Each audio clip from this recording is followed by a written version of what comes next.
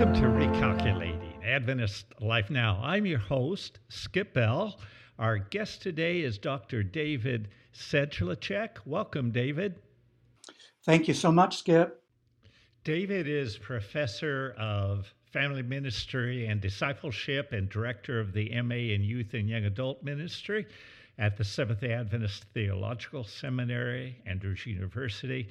He is helping us with a sensitive topic today, relating to people who are part of a sexual minority group.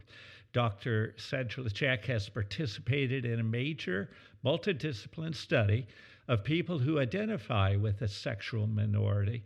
The learnings from that research are very helpful to an educational community, a faith community, to families, to all of us as we become more aware of and form helpful responses to people in sexual minority groups. The information helps acquaint us with the life journey of those who find themselves part of a sexual minority. It helps us understand the impact of revealing their identity to parents, family, and others, and helps us in discussions and relating to others regarding the implications on how we can move forward as we make our places of being safer places for people who are in a sexual minority. David, first, just please start by helping define the basic terminology for us. Okay, thank you, Skip. I also am co-facilitator of a care group on Andrews campus called Haven, and we had this very discussion recently in one of our group sessions about the various terminology, and I want to begin by saying that it's very much fluid. It's evolving. There are new terms being developed all the time, and it's hard for us to keep up with all of it. But some of the basic terminology, our sexuality is a very broad term. It encompasses our gender identity. It encompasses so many things about us as human beings. Our biological sex, whether we're male or female, our sexual orientation, our sexual practices. And one of the really beautiful things about this term of sexuality is that it's so intimately connected to our spirituality. You know, we tend to compartmentalize ourselves as human beings, but when you take a look at the unity of the human person, our sexuality and our spirituality are so closely interconnected with one another. And so it is so important that we understand this part of us, that we are sexual and spiritual beings, the way God created us to be.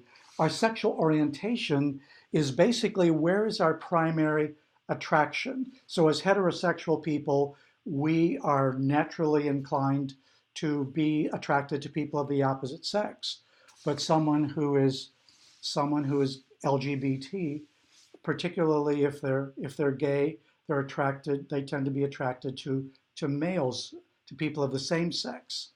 And so that's our orientation. Our gender identity is more like, do we identify as gay, lesbian, bisexual, transgender? How do we identify ourselves as sexual beings? Now, gay is a term that these days is more of a general term. It used to be more, men attracted to men were called gay.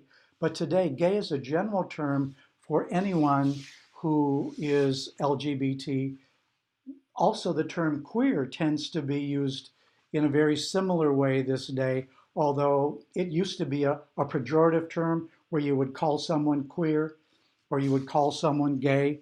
But today, those terms have been reclaimed by the LGBT community, and so they're not used pejoratively anymore. Lesbian is a woman who is attracted to another woman. Bisexual are people who are attracted to both men and women. It could be either or. A transgender person is a person who is biologically, let's say, a male, but they feel their whole experience of themselves might be as a female, or vice versa. Biologically, they may be a female, but they experience themselves as a male. And so we call that M to F, male to female, or F to M, female to male, transgender. Gender, our gender expression is how we express ourselves. Do we express ourselves as male, or do we express ourselves as female, or some other variation of that? And coming out is a process, and it's not just an event, but it's really a process that takes a lot of time, many times for LGBT persons. And it begins with a person beginning to experience themselves as different, maybe from others around them as children. I'm different, somehow I'm different. And often then we submerge that difference, because we get shamed for being different, and people are called names that are negative names, and so we tend to submerge that difference. But then later on, usually during adolescence, that difference comes to our forefront, and we find ourselves being attracted, for example, to people of the same sex as we are, and it's hard to ignore that. We can't submerge it so easily anymore. And then ultimately we take a risk and come out or tell someone of our LGBTQ identity, and that is the beginning of that process of coming out. So David, coming out as a term doesn't mean all of a sudden we choose to be or determine we are. It's the acknowledgement public, in a public context of who we are. That's exactly right. Exactly right. Yeah. Whether it's to a friend, and often it's easier to come out to a friend, maybe some of the same age group, because it's safer. But the first thing that happens is a person has to come out to themselves. Mm-hmm. And often gay people, especially who were raised in a Christian environment, have a very difficult time coming out even to themselves, because there's so much guilt and shame connected to that as a Christian, and what we hear, from our pulpits or from our parents or society, is that there's something wrong with being gay, and therefore it's hard to acknowledge even to ourselves that we are. And then we might take a risk ultimately of coming out to someone in our family at some point, and often that occurs around the age of 16 to 19 is when many people begin taking a risk to come out to family members, if they come out to them at all. Dr. Sedlicek, your vocational career has brought you, with your doctoral work and your vocation in counseling and understanding human behaviors. You have served the church in issues of youth, young adult, and family. So your journey with the topic of our conversation today is experiential, not simply research, but you have been part of a team constructed and assigned by our particular faith community. Now, many and maybe most of the folk joining in this conversation, participating, listening today, share a conservative faith tradition, but we have many who don't experience a faith tradition of any kind who are likely listening to this conversation. I think a significant thing is that our faith body, being conservative and having certain religious, uh, I I don't want to prejudice the conversation by using the word bias, but there tends in society to be a certain position. But our faith body has said we need to take an objective, reasonable look and ask what is right in terms of people of faith and how we relate to people in these communities of which we are talking. So they commissioned a research project, and you were part of that team. I'd like you to give, I think it was called The Impact of Responses of Parents and Family to LGBT plus Youth Coming Out. But I might have that a bit wrong.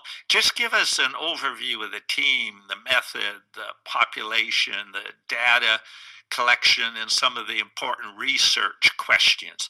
And then we'll go into some of the findings. But give us an overview of that research. All right. The one thing I want to begin by saying is that um, our our church, this was the very first denomination that we could find of any Christian denomination that studied LGBT millennials of its own denomination. And so it was really a groundbreaking research study. And there were two of us, Dr. Kurt Vanderwall and myself, who were the co-principal investigators of this study, who wanted to find out more about LGBT millennials who were Seventh-day Adventist. And the context of this is that we were a part of a team on the campus of Andrews University who were studying youth who were homeless. And we found that about 40% of homeless youth were LGBT because they had been kicked out of their homes. And so we thought, oh, that's a tragedy. We want to do something to find out, well, what's happening in our own church? And so we began this study as a mixed method study where we studied both quantitative data. In other words, we developed a survey of LGBT youth who were Seventh-day Adventist, and then we did interviews. We did qualitative interviews with a number of them as well to try to really hear their voices, not just the data. So what we did is we did a survey of LGBT youth that were on college campuses. So we sent this survey out to college campuses, and the population were people between the ages of 18 and 35 because we wanted to study millennials. And so 18 to 35 who had to be a Seventh-day Adventist, and so college campus students, as well as we sent the survey out to groups within the church, like, for example, the Spectrum magazine folks were kind enough to send the survey out to some of the people in their population. Deneen Akers, who runs a blog, was kind enough to send out to her constituency. Adventist Today sent it out to some of their people. And so that's how we began collecting the data. And so that was how we collected the data, and so it was very interesting to to just go about the process itself. And so we asked some critical research questions, like, do sexual minority millennials often experience various forms of rejecting behavior in society at large, in their faith communities, in their schools, or even in their own homes.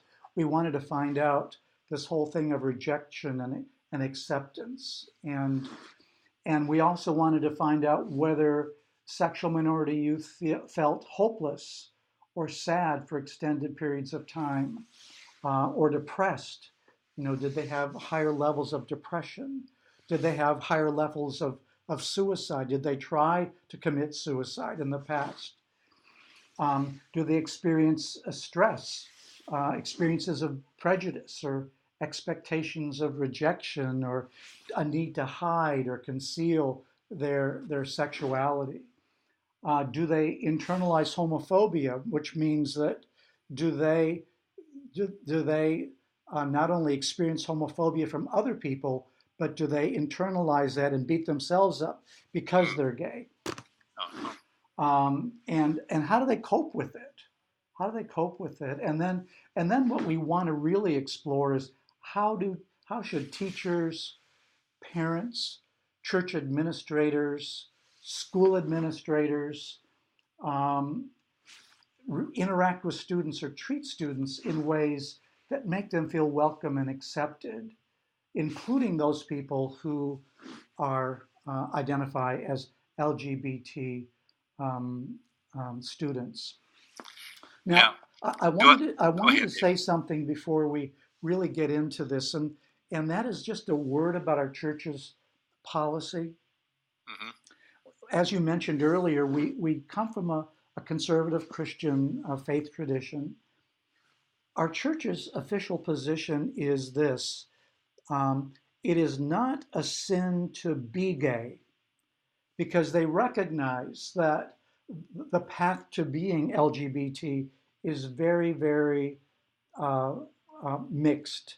There are many different ways that a person, it could be genetic, it can be in other ways, learned, through, it could be through abuse. There are many different possibilities that paths that lead to being gay. So the church acknowledges that and says it's not a sin to be gay, but what the church is concerned about is the practice of homosexuality. So I just wanted to put that in a context. Now, the findings are obviously helpful and significant. We can get lost in kind of the review of the data, but we also need to hear the data. And so I want you to give us a summary of the findings of the research, but then we need to then get into what influence does it have on, you as a researcher, us as a faith community, how does it guide our decisions? There will be a few obvious pieces of discussion.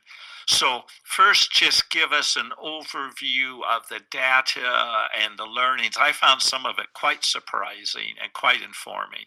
Yes, it was. Well, first of all, most of our respondents, about over 75%, described themselves as growing up in a very religious home. Okay, so we're not talking about a secular population, but people who were raised in a very, very religious home. Almost 42% said that they still identify as Seventh-day Adventist. And this is really, really fascinating, Skip, that many of them who we talked to in our survey said that they want to still be Adventist.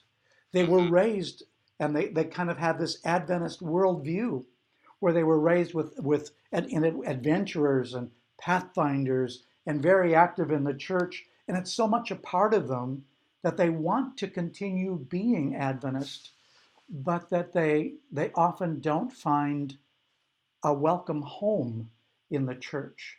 Yes. They might hear, for example, sermons that demean the LGBT community. And so they really want to, but almost 60% no longer do identify as Adventists. They found a home either in another Christian denomination that is more welcoming, or they have found they have become a-religious. Many of them have become atheists because they've not found a welcome in any Christian denomination, and that's the really sad thing, because they are our children, they're our own, and we need to find ways to help them feel welcome, and not just feel welcome, but be welcomed and find a place in our church communities where they're not going to experience rejection or diminishment because of their sexual orientation or gender identity. 72% considered themselves spiritual, even more than religious. Most of them still held on to a spirituality. And by that, we meant that they still have a personal relationship with God, which is very important to them. So that is very, very important part of our study results. Yeah, and if you pause just for a moment, David, when I heard that in the research report as I first reviewed it, that surprised me, because my reaction within myself is what surprised me. I said to myself, that number is as high as the general population. If there's any innate undiscovered tendency in my own mind or heart to think that people who are part of a sexual minority group are less spiritually inclined, wow, that's a kind of a wake-up call that's not the case. Well, sorry for the interruption, David, but it's very interesting. Yeah, please feel free to interrupt with questions, but I just read a book about LGBT people on Christian campuses. It was a survey of many Christian campuses done by Mark Yarhouse and his team. One of the most remarkable findings, Skip, was that the LGBT people on Christian campuses are more religious and more spiritual than the other Christians on the college campuses. Can you imagine that? And it's interesting. It's an amazing finding, and one of the things that makes sense about that to me, and again, I discussed that with my my group on Andrews campus, the LGBT Haven Care Group, and what we discussed is that they've had to wrestle with God about this issue from the time they're very, very young, and because of that wrestling, many of them have had to get closer to God because of that wrestling than if they just didn't have to even address this issue. So, they've had to think about identity, the big questions of life, who they are, how God relates to human experience more than many normal children. Well, boy, I'm sorry. There's an innate sense of a difficulty in relating to the sexual minority groups that the word I just used reveals. And that's part of all of our learning. So let me try again. A person who's part of this sexual minority group spends time thinking seriously about identity and spiritual issues. Yes. That's right. That's absolutely right. So, well, go ahead, David. Yeah. So let's talk for just a minute about their coming out. The majority came out between the ages of 20 and 29. That was about 41%. About 29% came out between the ages of 16 and 19. One of the things that was so striking to me about this, Skip, is that 20% of our millennials had not yet come out to anyone. And so they're still hidden. They took our survey, but they had never yet come out to their parents because their perception was that their parents were not safe. To me, that is tragic. It's like, oh, that just hurts my heart to know that they were so afraid to come out. And so that when you keep that in, that important part of who you are in, there are negative implications for that to your health, your physical health, as well as your mental health, and that's really sad to me. Well, that again, David, it's a wake up call for us.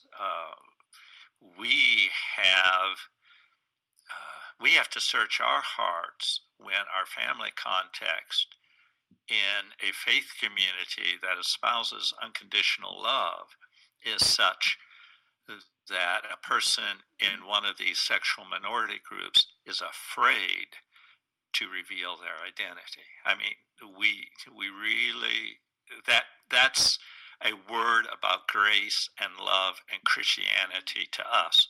And yeah, go ahead, David. Yeah, only 11% agreed or strongly agreed that they felt comfortable coming out to their parents. 11%. Or even their churches. They, more were comfortable coming out to their friends, but 10-11% felt comfortable coming out to their parents. About 80% weren't comfortable because they knew that their family would think that they were sinful or disgusting.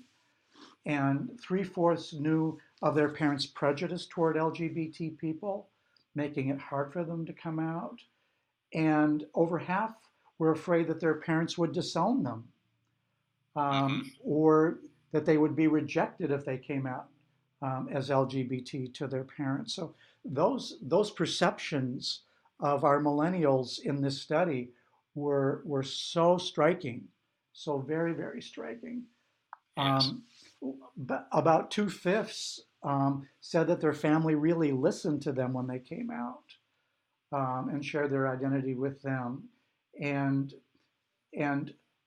about 70% said their parents were disappointed with them when they did come out, and about 2/3 told their kids, "Don't tell anyone that you're gay," and only 25% communicated that their parents said that they would love them no matter what.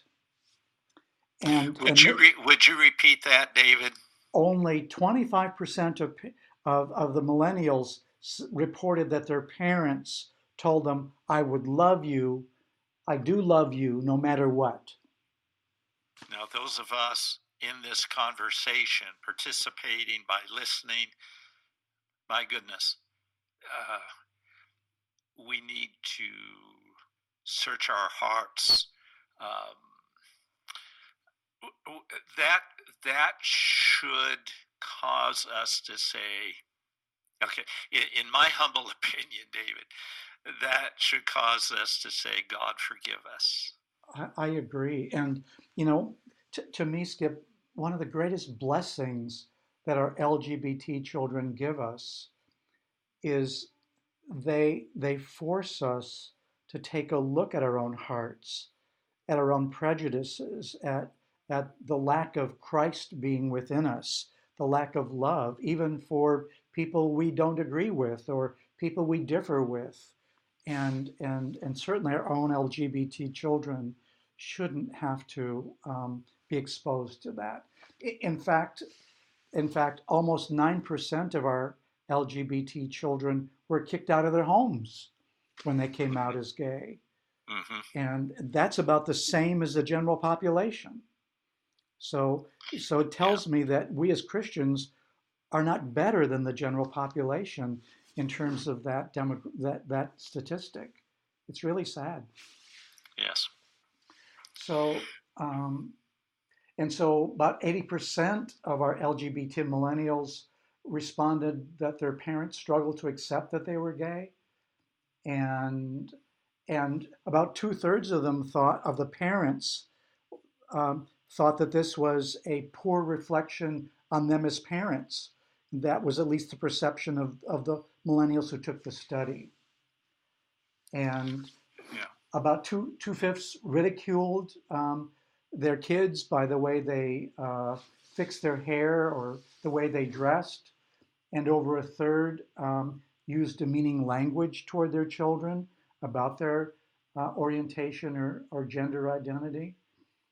And so we saw high levels of low self-esteem and suicidal thoughts and suicide attempts, and high levels of depression among these kids, and Yeah. it really, really is very, very sad. David, it's a lot of information for us, and many in our conversation have not had the opportunity to read the research. We're going to spend, another 8-10 minutes looking at some significant implications. But first, where can a person access in an article or a report on the web or somewhere the findings of the research? Okay. There were there are a number of different articles that we have generated as a result of this research, but one of the easiest places for people to access results of the study is on the Spectrum website. We posted an article and had one published there a while back, and also the Journal of Christianity and Social Work is another place where this study can be found.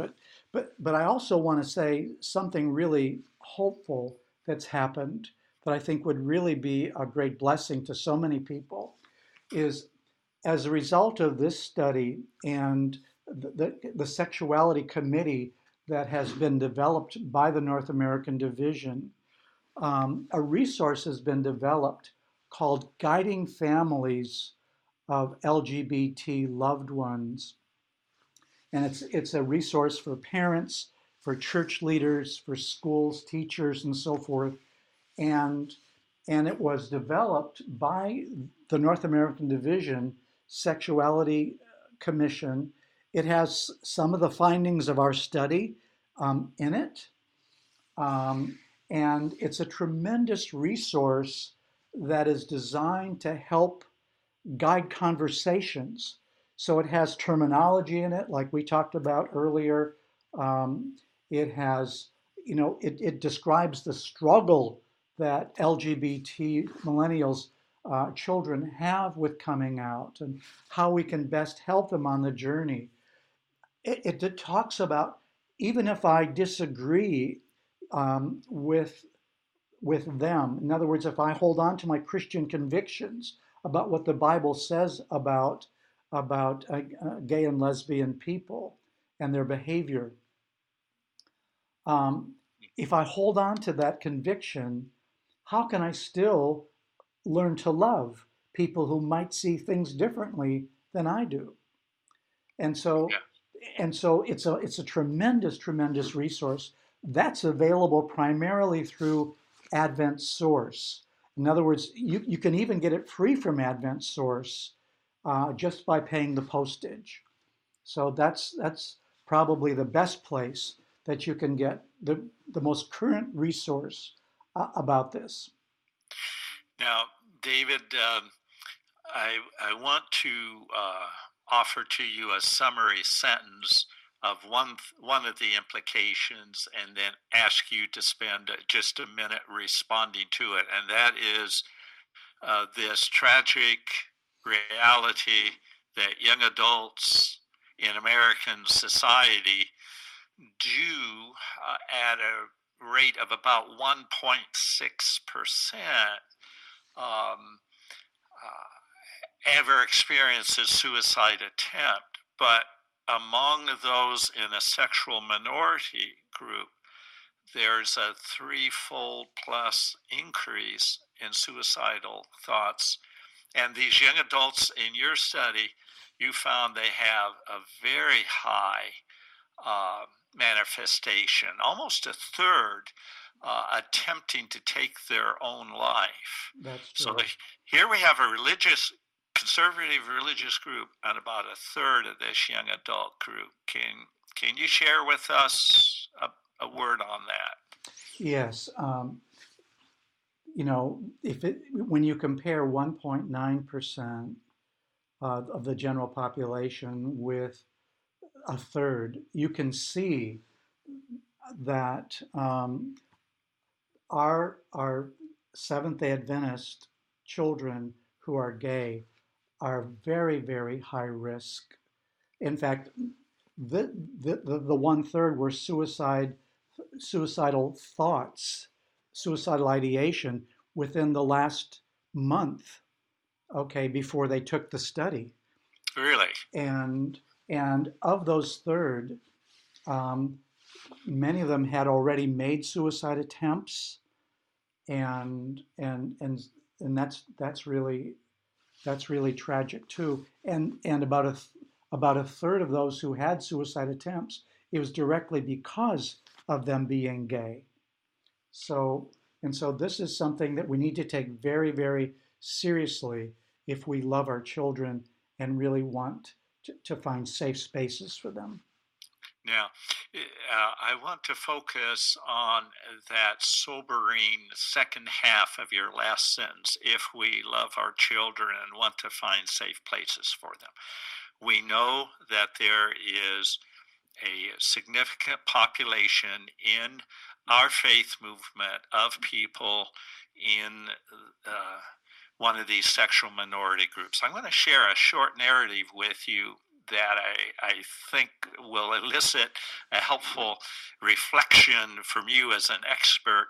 I had a conversation with a pastor who I'll only refer to as Pastor R, a very conservative person, not so much leaning towards inspirational fundamentalism, but conservative in worldviews, conservative in being, Adventist, and in relating to this issue, a cultural conservative, strongly, maybe even a cultural fundamentalist. But anyway, the pastor said, I don't know what to make of this. I can't believe it. I'm just shocked. A person came to me who is a trusted leader in our church and said with deep emotion that from their very earliest thoughts and awareness, they were part of one of these sexual minority groups. And Pastor R related to me, that kind of, I don't know how to process that, because they said they had never chosen to be in that group. They said they had struggled with it now through their young adult life. They're spiritually strong. They believe in Christ. They believe in Scripture. But they said it's the reality of who they are, and that overthrows everything I've ever thought. Here's the interesting thing. I've stayed in touch with that Pastor R. That Pastor R has never again in their ministry spoken a negative word or taught negatively regarding a sexual minority group. It transformed the way they relate to those persons. And I kind of sort that out from saying, if we really know, to a place where I say, if we really know the realities and we know the people, it will transform the way we relate. I would totally agree with that. It's easy to put them, in quotes, out there somewhere. That's those gay people. But when you get to know them, that transforms you. You get to know them. You journey with them on their struggle. You hear their struggle, their angst, and you get to know the kindness and the love that they have. One of the unfortunate things is that our church is a worldwide denomination, and in the majority of the world, it is not safe for you to even reveal to anyone that you're gay, because your life may be at risk. Yes. And so we need to understand the larger context as well. And how can we create safe places in our churches? We have to first educate ourselves, don't we? Yes. We have to learn about this, and that's where that Guiding Families resource could come in. And again, getting to know them, listening to their stories and their struggles, is a great place to start. And, you know, care groups, the Haven Care Group on the Andrews campus is one of several groups now that have begun on our college campuses that are designed to provide care that are supported by the university. In other words, the university has taken a stand that, look, whether we agree or don't agree, these are students that are important to us. We want to create a safe place for them to be, to share, to grow, to cry together, all of that. Yes. And so that's the purpose of these official groups, and we need to advocate for not just this happening on our college campuses, but also we need to create ways that even on our elementary education and academies that we don't allow bullying, that we begin educating even at that level, as well as in our broader church family denominations. And so we do need to even set up policies related to this. Some of our institutions in the North American Division have begun setting up policies. For example, what happens with our camporees, our camps, Pathfinder camps and so forth. What do we, how do we address this issue there? They've begun establishing some policies to give guidance about that. So we're beginning. I don't think we're anywhere near where we need to be, but we're beginning. Well, I appreciate that, David. A couple of comments from my journey. I am just not feeling positive about the therapy programs, the conversion therapy. Am I off base and not having positive feelings about that? Yes. What research has shown about conversion therapy, which means that if you're gay, if you love God enough, if you just believe Him enough, or then you can be changed to a straight person, and that's called praying the gay away, or and what research has shown is that's more damaging than helpful. Now, Yeah. I don't want to discount the experiences of anyone who has had that experience either, but in general, that's not been found to be successful. What research has shown is that even people who try to live as a heterosexual person, even knowing that they're gay, it just ends up not working, and that even people who say, I'm no longer gay, still experience attraction to the same sex or bisexually. And Yeah. so it's still there, even though they try to have it not be there. And so it creates all kinds of complexities, and many families have been broken up because a person later on in their life comes to terms with the fact that they really are gay, and then there's a divorce that ensues, and children are abandoned, and all kinds of problems come as a result of that. Mm-hmm. Well, a couple of reflections in that regard. I'm a proponent of traditional marriage. You and your spouse Beverly help couples in traditional marriages. That's part of your service to people. And I just am so thankful for the institution, if you will, the gift, better said, of traditional marriage. At the same time, I recognize that I have known people in my journey through decades that are part of a sexual minority group who have accepted their identity but chosen to deal with it in ways that they have come to peace with. And often that path is simply saying, I will live a single life and I'm a very disciplined person, and end of story. I'm moving on to the next thing.